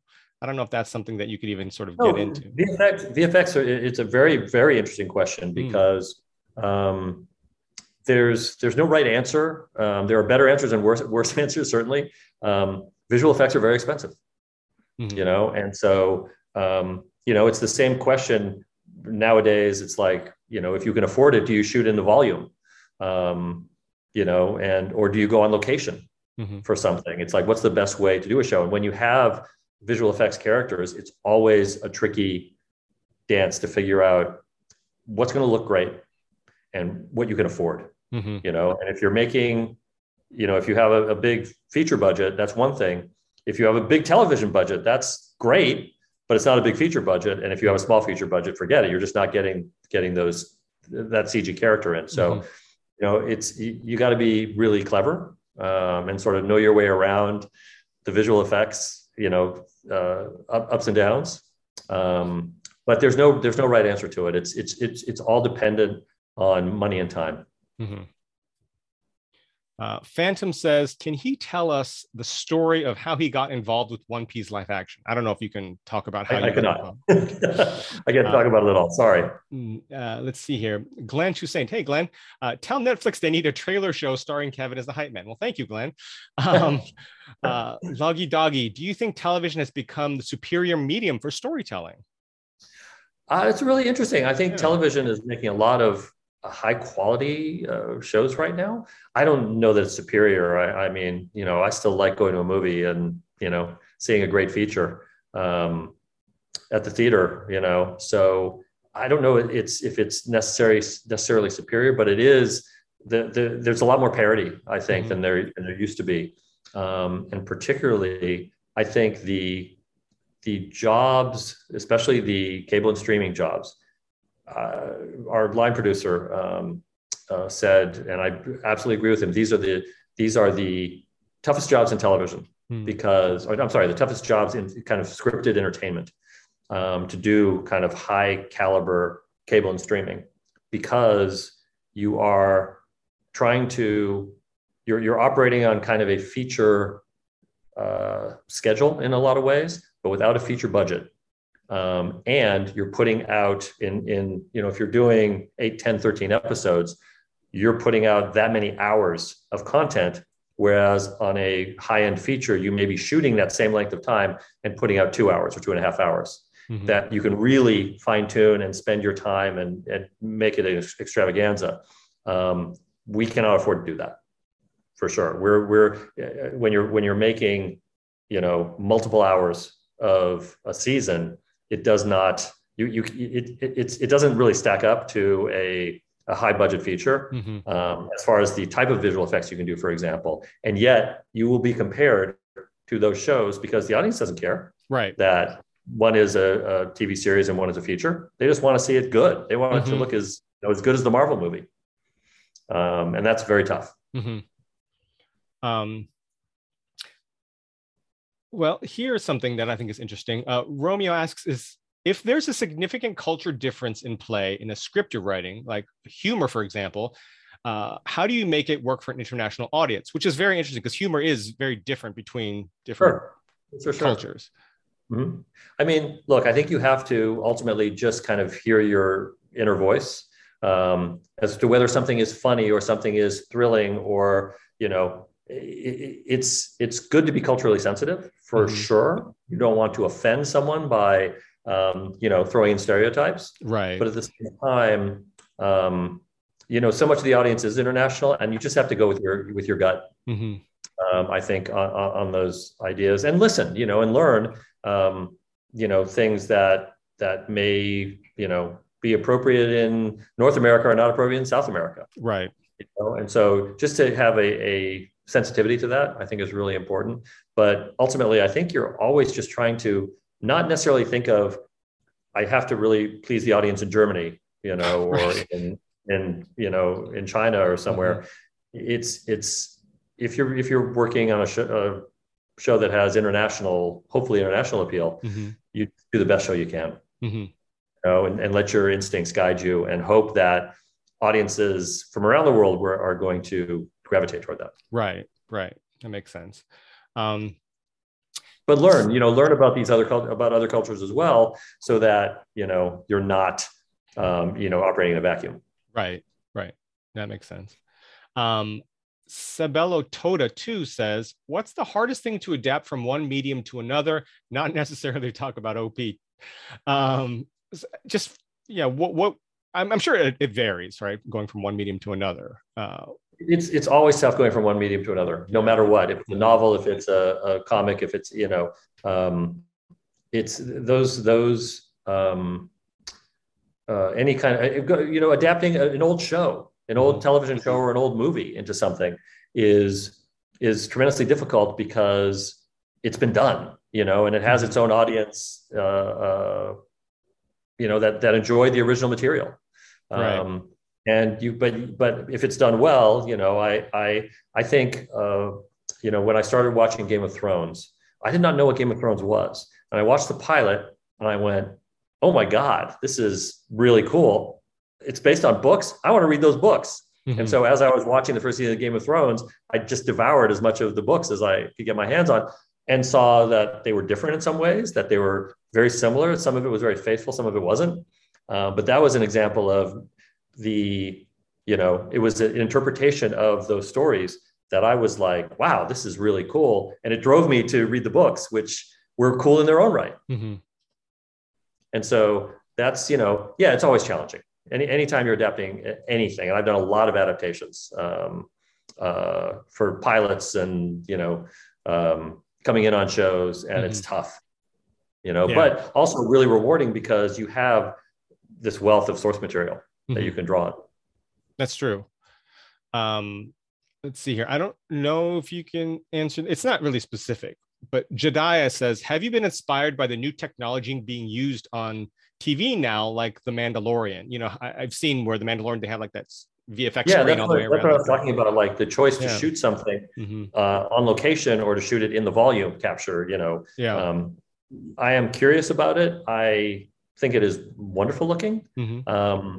It certainly, you know, would allow you to not be halfway around the world, but at the same time, there is something wonderful about standing in a location or on a set. Yeah. Well, I saw the behind the scenes thing that you guys put out with you standing on set, and the sets look amazing. I mean, absolutely amazing. So, and I'm not spoiling anything. Everyone can just go watch it. You saw you post it, and it's on YouTube, I think. But yeah, I mean, it's got to be completely different than where you have a 360 screen and they're just standing in a. Yeah, I've never shot anything on that volume stage. I am curious about it, but at the same time, you know, I think the volume stage is better than a big green screen stage for sure, because you know you're running around with just a bunch of green boxes and you know and big green scrims around you. So I'd be curious. I you know I definitely would like to. I'm sure that there will be a lot of that to come in the future and a lot of discussion about, you know, for a show, do you do that or do you actually go, you know, and build sets and go on location somewhere? Right. BFH Design says, what writers inspired you to become a writer? Oh gosh, when I was a reader, I got to read a lot of kind of classic scripts that were in our script library, and so you know, reading William Goldman. If you want to be inspired, read William Goldman. I mean, you know, just such a wonderful and seemingly effortless style of writing, very visual, very quippy, just magnificent, you know. But, you know, reading old scripts are kind of I think an unappreciated art form in a lot of ways, because so many of them are, you never actually get to read a script when you watch something that's already been produced. Right. And there is such wonderful language and such wonderful moments that good writers can give you. You know, they really should kind of have their own. It's like it's admiring an architect's plans, but at the same time, it gives you you see the skeleton and the bones and the flesh starting to come onto these, you know, what ended up being a great movie or a great TV show. And so, yeah, that's a long answer, but. Chris Zorander says, TV is a very visual medium. How much do you consider cinematography when writing a script? Like, do you consider all the visual stuff when you're writing your scripts? Yes, very, very much so. And some people do not. There are writers who don't write visually, but they write wonderful dialogue and they create moments, and you know, it's something for them to figure out when they direct or for a director to figure out. I have always liked kind of, and some directors don't like this, but I have always liked writing visually and saying where I want the camera to point and what I want to reveal and when. And I always tell directors, hey, you don't have to do that, but that's a suggestion. And that's the moment that I think that we want to be going for within that scene, when there's where camera comes around or drops back or something and we reveal something, or, hey, here's a really cool way into the scene. If you got a better cool way into the scene, fantastic. But here's, you know, in my mind's eye, this is what I was saying. And the director will never do exactly what's in the script, and that's fine. You know, as long as they are, you know, capturing the same moment that you wanted to capture, it's great. Yeah. Yes, I am. And I like writers who are very visual. Well, good.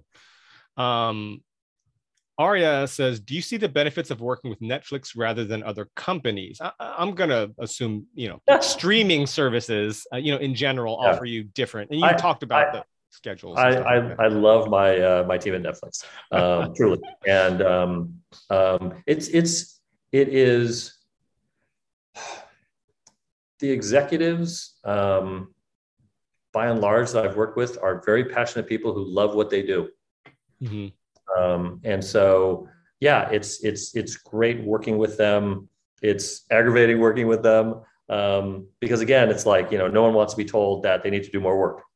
But if those answers are correct, and you got to assume that sometimes they are, you want smart, nice people to be working with you, and a good professional team at any network. It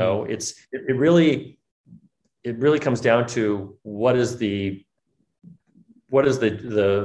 content that they're looking for at that particular network.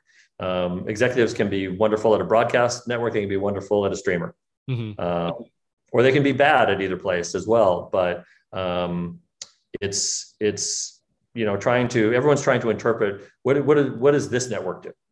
What does this studio do in putting out a movie? And here's what our boss wants to the type of movie that they want to make, the type of TV series that they want to make. Okay, let's do that. Let's figure out a way to do that, and we're going to interpret that in our own way, but we're going to try to give you something that you really want and that you're excited about. Right. Now, without getting into too many details specifically, so we don't want to get in trouble, what are some tropes, Pesquier asks, what are some tropes that you aren't a big fan of? Example, the chosen one trope or love triangles. I don't know. You know what? I think tropes, there's something really interesting about tropes. I don't have like tropes off the top of my head that I hate. A trope is a trope because it works. But that doesn't mean you should do it. But a lot of times the first solution that you'll come up with, or the first version of something you'll come up with, will be the tried and true.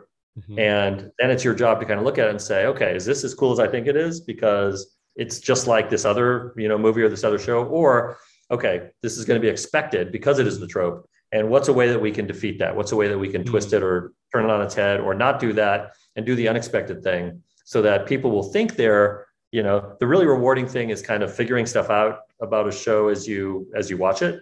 But what you really want to do is get them thinking, oh, they're going here, and then flip it and go in another direction. And then that's such a rewarding experience for me when I'm watching something and I'm like, okay, I see where this is headed. Oh no, they didn't do that. They caught me. Because people are smart and they've watched a lot of, TV and movies, and they want to be able to kind of play along. Right. Yeah, absolutely. Sibello Toda 2 asks, what do you think are your strengths and weaknesses as a showrunner? Best of luck with OP. Can't wait to see it. That's a really good question. I think strength-wise, I think structure is something I'm really good at. I think kind of setting up and paying off character work and theme work is something that I really enjoy doing. Dialogue is something that I've always struggled with. I have to write the bad version of the dialogue to go, okay, that sucked. Now let's write the good version of the dialogue. It's not a natural thing that comes to me. Yeah, as far as writing goes, that's where I think I sort of live, is the ability, and that's one of the nice things about running a show too, is to be able to step back and say, okay, here is the raw material of this original idea or this IP material. Where's the show? Where's the show in that? What's a great start to that? How far are we going to go in this book?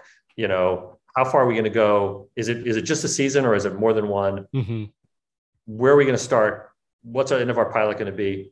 What's going to happen in the middle? What's going to happen at the end? And are there some other kind of interstitial breaking points where we can throw in a big surprise? We can take the characters in a direction where you think, oh my God, all is lost, and then kind of resurrect them and let them still win the day. What's a cool corner that I can paint myself in that it's like, there's no way out of that. You have completely screwed yourself, and still get out of it and come up with something clever. That's the fun stuff, I think. It's cool. Loggy Doggy says, has the streaming era allowed for more creative freedom in writing, or has it restricted it?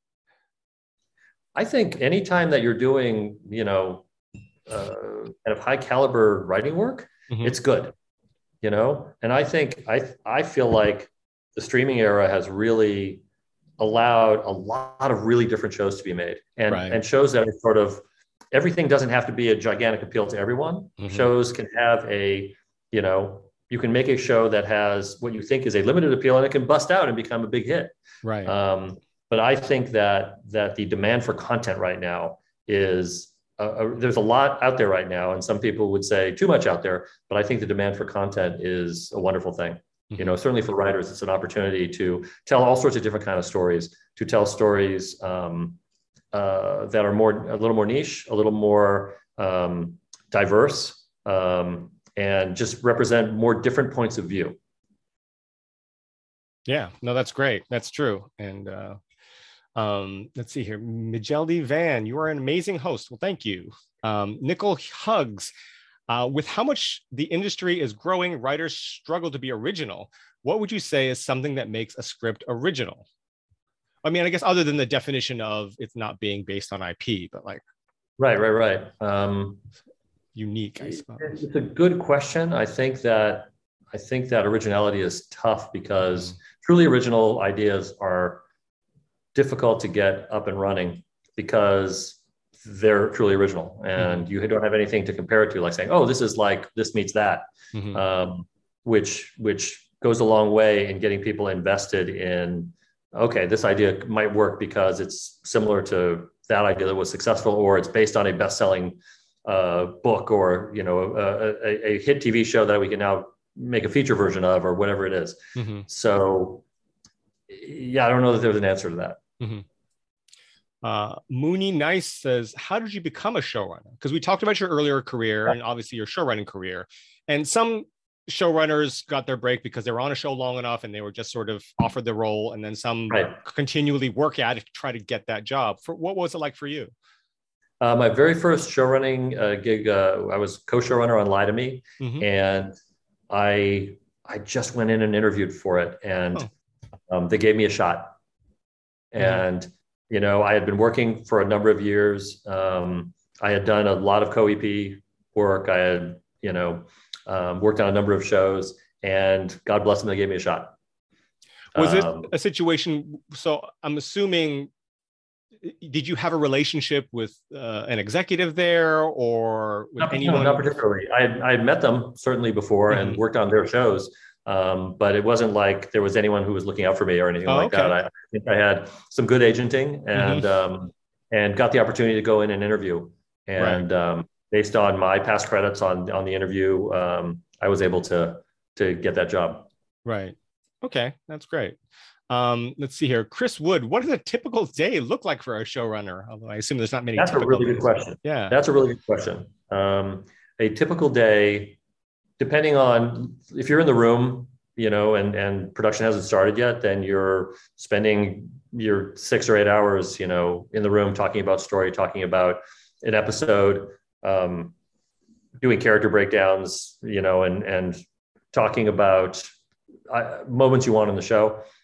It gets much more complex when the show is in production. Especially if you're involved and on set. I would say the typical day when you're in production is, there's definitely production that you have to oversee, especially if you're shooting more than one unit.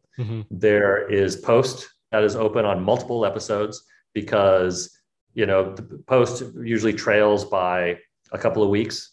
The dailies that you're sending in. And then once an episode is finished, you're now in post on that episode, recutting it, incorporating notes. So you've got anywhere from, 1 to 4 to 6 episodes that you've got going open and post that all need notes, and you got to keep those editors working because there are deadlines that you have to turn around and turn things in on.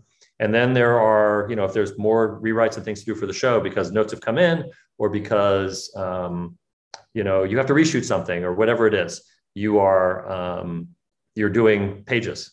So it's a real time management job as you get into production because there are too many places to be. And it's really fun and rewarding because, it's important that you be at all those things, but you just have to kind of pick and choose and, work with good partners and, have good lines of communication with people.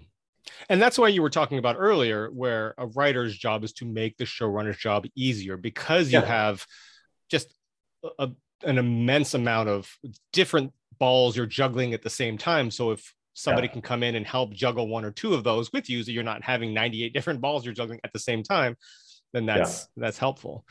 Yeah, and if your if your skill set is, hey, you know what, I can turn in a great first cut of something, that's really useful. If your skill set, if you are able to, take a junior, a lesser experienced writer's script and do a pass on that and get it something closer to production friendly, that's a really good thing. If you're really good on set and you enjoy it and you like working, in proximity with the actors and the director, that's a really useful thing. If you're good at, there's so many different jobs that, and no one's good at everything. So, and even if you are, there are certain favorite things that you like to do and certain things that are just like, it's necessary evil, I have to do this as part of my job. But there are so many things that need to be done. There's really a job for everyone, multiple jobs for everyone. Yeah. And they need to be done because you are so overwhelmed. There's so much to do. And money is being spent every day while you're in production and while you have episodes open in post, and you're trying to make decisions for visual effects. You're trying to make decisions for music. It's really juggling all of that stuff while the show is ongoing. Right. No, absolutely. A lot of fun, but very challenging. Romeo asks, how many writers can work on a script that balances out the different thinking and thoughts so it doesn't get chaotic? It's a good question. It depends. I think that on comedy shows, where you see a lot of writers' names on scripts, it's more of kind of a real like punch-up room sort of mentality. I don't have a ton of experience with that. Usually it's the person who starts a script who is assigned a script on staff. Sometimes it's two people. Usually it's one or two, though, who will start a script and hopefully take it all the way through to the finish. But a lot of times, part of my job is to rewrite. And so, you do the best you can. You hope you get as close as possible. And then you try to do that voice pass or that final pass to kind of get everything in line so it all feels like it's coming from the same place. Right. Yeah. And there's nothing wrong with that. That happens all the time. There's a couple questions that are OP or OP adjacent, but they feel fairly innocuous. So I'm just going to run them by you. If you can't answer, you can't answer. Well, we've already made the disclaimer. You can't talk too much about it. One is do you guys think that live action would be better than an anime? The reason I'm asking in to see is at any point, did you ever, like in the early process, think animation versus live action, or was that never a concern? This was originated as a live action? I can't talk about One Piece in regard to that, but I certainly think that there are animated shows that are so wonderful that I just wonder what the live action version. I wonder about the live action version. Perfect example, and no offense meant to anybody who's working on the live action Attack on Titan. But I'm just like, wow, how in the world, if they pull it off, it's going to be marvelous. Right. But the animated show is so good. Right. The anime is so good. It's like, wow, I wonder how they're going to pull that off. Right. And so it's one of those things where, hey, I'll go see it and I'll be pleasantly surprised and, love every minute of it, I hope. I mean, to touch base on that, go ahead.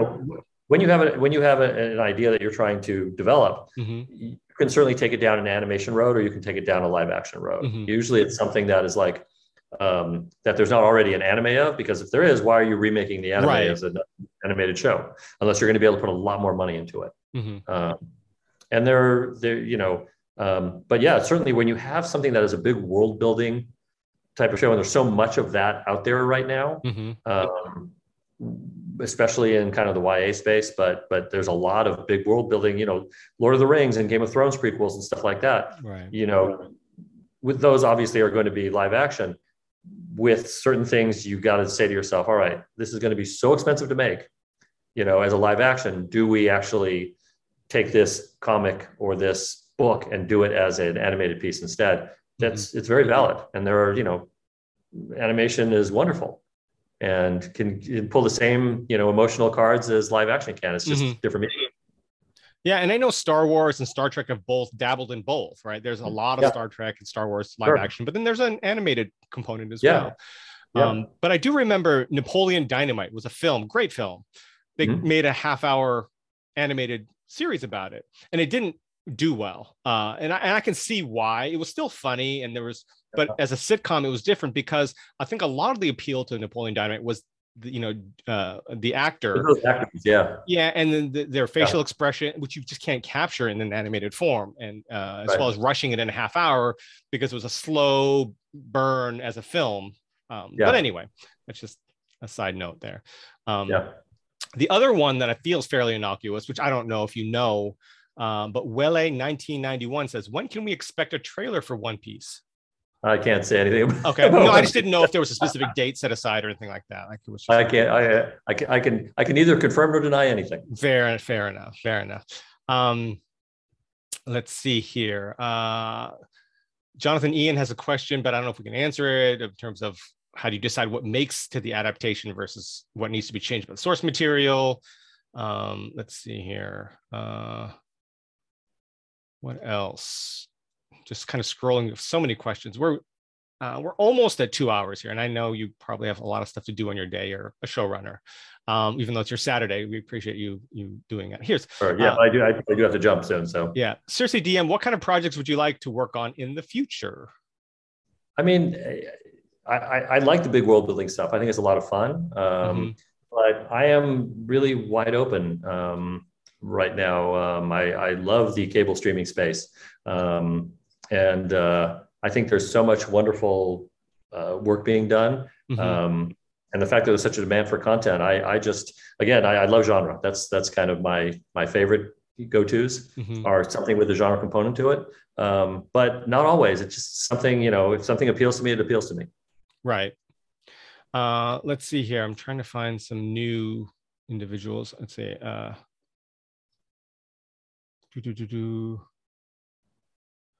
Here's from someone from Blink Cheshire. I've always wondered why would some shows cut out on the episodes count? For example, if a show was told to have 10 episodes, but somehow the episodes decrease to 8, why does that happen? I mean, I would say any show, your network is going to tell you how many episodes you're doing. Right. And it just depends on what their model is. When you're working in broadcast, if you get a false start, chances are they're going to want you to do, 20 plus. If you get that spring slot, the winter spot, you start in January, you're clearly not going to be able to do 20. You're going to do 13 or, even fewer nowadays in the broadcast model. And with cable and streaming, it depends on where you work. If you're at a place that does 13, you're probably going to do 13s. If you're at a place that does 8 to 10, you're going to be doing that. And it just all depends on, I look at the last season of Stranger Things, and it was like, I think there were 9 or 7, but they were extra long. So right. I think this is dependent on the show. It's dependent on the network that it's at. And you also see once in a while, you'll see 2 shorter seasons, like 2 8 episodes, like season 7, part 1 and part 2, because that way they don't have to promote people and give races and things like that. They called the one longer season a season instead of 2 shorter seasons, kind of thing. Right. Maybe I don't know what the reason is for that, but it also could just be production. It could be financial, wanting stuff to slot into 2 separate financial quarters. It could be that the show's not ready, and especially with COVID. That's something that's been a really interesting. There were no COVID questions. It is hairy and tough to shoot during. I remember at a couple of years ago when COVID first hit, and I got on a showrunner panel with some doctors and virologists, and nobody knew anything. It's like, how is this going to work? How is this testing going to work? What's it going to be like shooting? What's it going to look like? And now I can say I know exactly how it works, having done it. For a while, but it's it slows everything down. It just makes everything that much harder to do. And then of course you always have, as you have weather complications, you have illness complications. And so things that affect your schedule and things that affect, shows around the world and movies are dealing with, the last couple of years and how much harder it is to shoot. Right. I read just recently, didn't The Witcher shut down because Henry Cavill got COVID, I think, right? I didn't know. I didn't hear anything about that. I think that was but just recently, like this week. Yeah, if you think about it, though, it's like, what can you do if your lead actor has COVID? That's right. Or any actor that's, I mean, other than having to juggle too many scenes, moving things around. If it's a supporting actor, that could be very confusing and troublesome. Yeah, it's definitely a new complication that makes things that a little bit harder. Right. Maybe one last question, and then we'll let you get to your Saturday. We appreciate your time. Let's see here. Miel Van says, what tips would you give about writing the first episode of a series? How do you hook the audience in the beginning? Which is what we talked about. Really good question. That's a really good question. First episodes, pilot episodes have to do so much because you have to introduce people to your characters, who your main characters are. You have to introduce people to a world, particularly if you are doing world creating and it's not set at like, a precinct in the Bronx or something. And even then you are having to set up a precinct in the Bronx. The pilots are incredibly complicated because there is so much heavy lifting that they have to do. And so I think the key is any pilot is figuring out what to put in, what to put out. Is that something that you absolutely need to get? Because a lot of people are also going to make the decision in any pilot about whether they want to keep watching or not. And so there's tremendous pressure on a pilot to perform and to keep drawing people in and moving them forward into subsequent episodes. And so it's tough. There's no right answer to how to do it. I think it's about picking and choosing the storylines you want to put in a pilot, so that you are establishing what the show is, and introducing your characters. That's like the biggest part of it, is like, you want people to be intrigued and ultimately to fall in love with these characters and want to spend time with them, whether they're likable or not. You want to be able to spend time, you're setting up characters that you want people to have repeat viewing on these characters. It's like, oh, they're doing something new, but I really like those guys, so I want to see more of that. It's one of the hardest. Pilot writing is so much harder than writing any other episode, because there is so much to set up and you can't rely on anything that's happened before, because nothing has happened before. Right. Absolutely. Thank you for your time today, Steve. I really appreciate it. Calling in from South Africa, and I know you're busy working, you're in the middle of your show. So taking the time, I appreciate it. Everyone was real respectful in the chat, not asking too many OP questions, which was great, because I thought that would be out of control. So that was awesome. So thank you guys for watching. Thank you, everyone. I appreciate your questions. Yeah, we'd love to have you back on at some point when Netflix is you're able to speak a little bit more freely about this, whether it's you're doing press before it's released or after it comes out. We'd love to have you back on. I'd love to have you back on in general, but specifically for those OP fans and or those who are watching specifically for that. But a lot of them stuck around, which is great, and asked questions. So thank you, Steve. I'm going to wrap it up here. So thank you all for watching and for spending part of your Saturday with us. We will see you next time.